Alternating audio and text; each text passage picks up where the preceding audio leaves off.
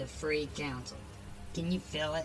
Magic still exists, like a stunted tree twisted under the weight of the abyss. Nations call fire from the sky when it's time for war. Voices drift on invisible waves from New York to Jakarta, from Mogadishu to Moscow. The world is full grown to a flood. These eras have coincided with some of the greatest achievements in human history, but also with its wars and disasters. Do mages cause such events, or take their lessons too hard? So many layers of conspiracy exist between sigils and runes. Men and women will die for a flag or work themselves ragged for a brand. This is an age of power and opportunity, and the awakened can see supernal shadows overlaying it all, if they look at it the right way. But it's an age of horror too, because power doesn't have an ethos. The tools of power are there for the taking, but the management is bad. Very bad indeed. The Free Council means to change that. This age, this time of glorious chaos, needs to be translated into awakened wisdom.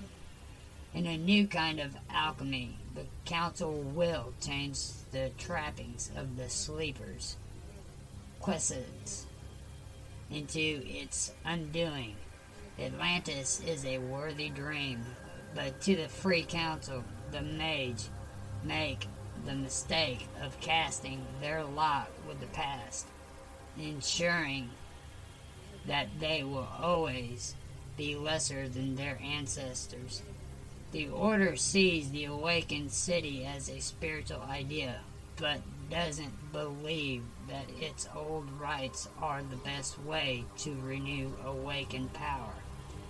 It holds that virtually any method, as long as it captures some genuine meaning, can be used to invoke the supernal realms.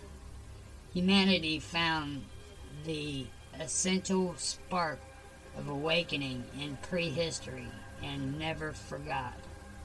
The quiescence can only subdue it. Human beings recreate the mage and sleeping humanity that it's nigh impossible to tell who bears the burden of being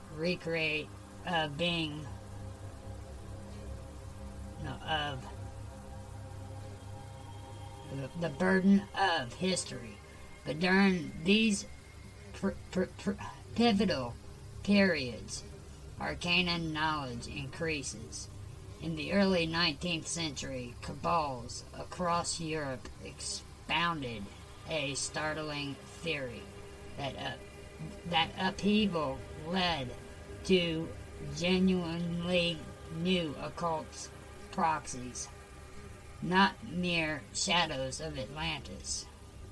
Men and women were not as weak as the exarchs supposed, and strained against their prison across the generations.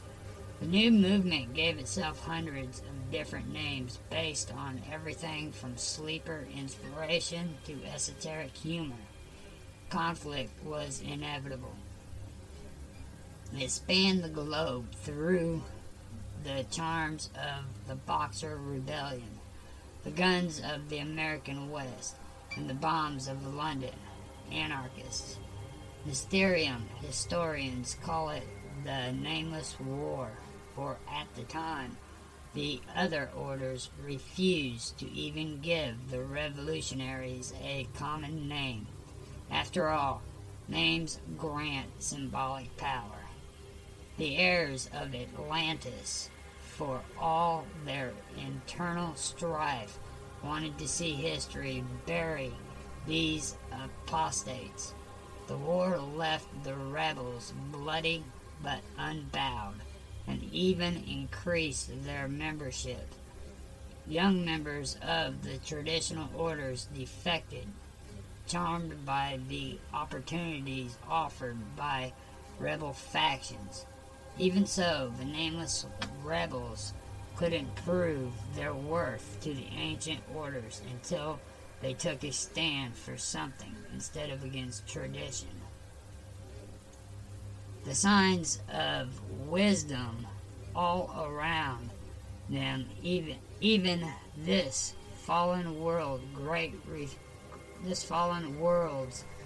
refusal fulfilled this requirement. Awakened society has always had its share of rebels and strange geniuses, mages who could never accept the easy answer of Atlantean tradition. The silver ladder cast them out. The adamantine arrow refused to protect them, and the mysterium expunged their words from history.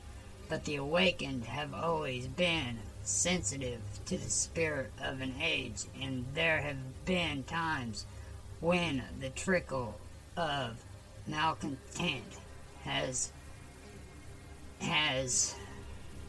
sensitive to the spirit of the malcontent has the seers of the throne knew that the rebels represented a great opportunity. Nameless mages embraced the sleeping world's technologies and fashions. They could be used to wipe out all memory of Atlantis together. The seers and the nameless could create a world where humanity could not even conceive of the occult, mending the final few flaws that remained in the world prison the exarchs had created. The seers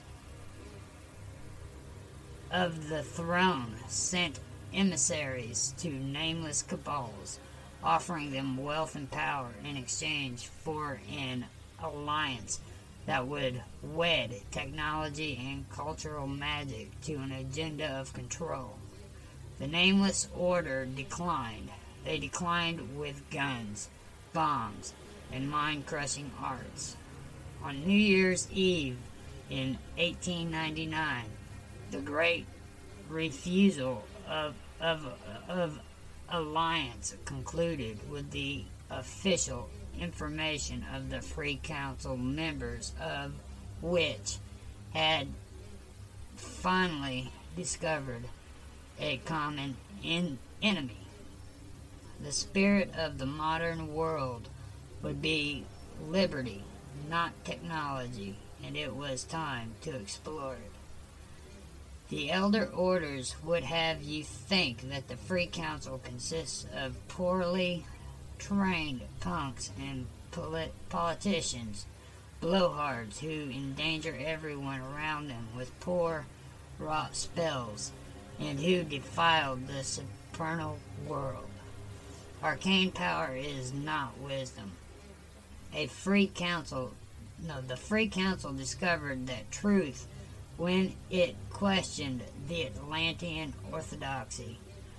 For all their power, even great masters were blind to the new truths of the quickening age. It was time to drop the old hierarchies and seek the truth through democracy and consensus. Levels of initiation and secrets barred from the so-called unworthy were all the worse because they replicated the values of the exarchs and their seers of the throne.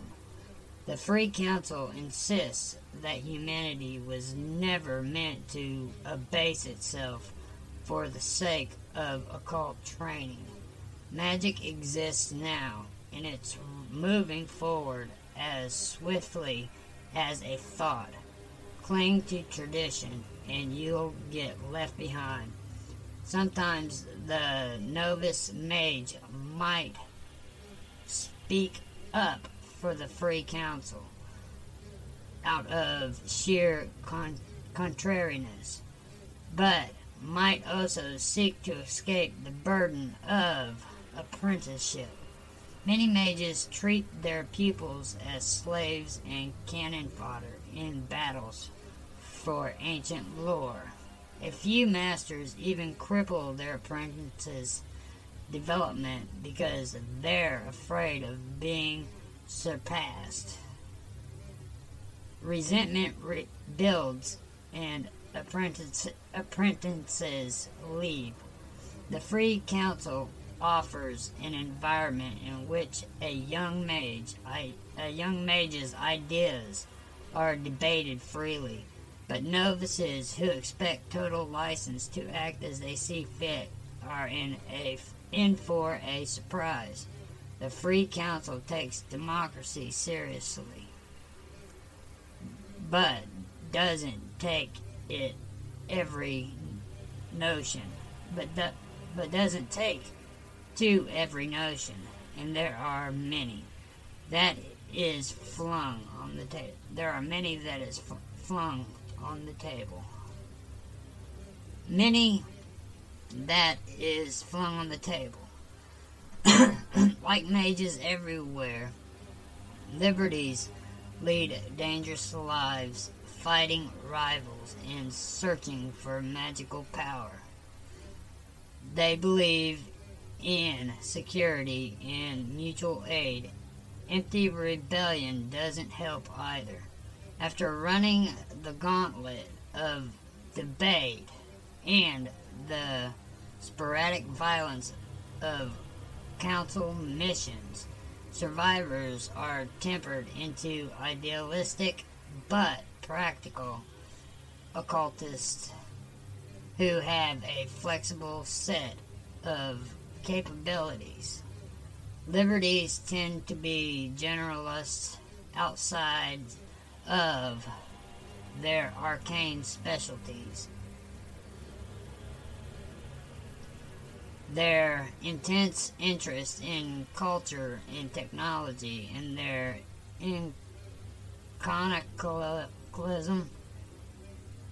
iconoclasm makes the ideal member a combination of engineer, anthropologist, and guerrilla. Young mages aren't the only ones who join the Free Council, however. Veteran sorcerers align themselves with the order to either reject their former corrupt allegiances or to explore radical occult theories. Experienced defectors add political clout and arcane power to the cause. Libertines all have a common interest in the contemporary culture and tend to be skeptical of Atlantean heritage. Some of them doubt that Atlantis ever even existed. In any event, they believe that it's useless to limit themselves to tradition. If Atlantis existed in any age, it should be the future and should be the better place than any legend describes. Of course, Free Council members rarely agree on the best model for an awakened or mundane society. Their sanctums ring with the competing voices of anarchists, free market capitalists, and partisans of countless other doctrines.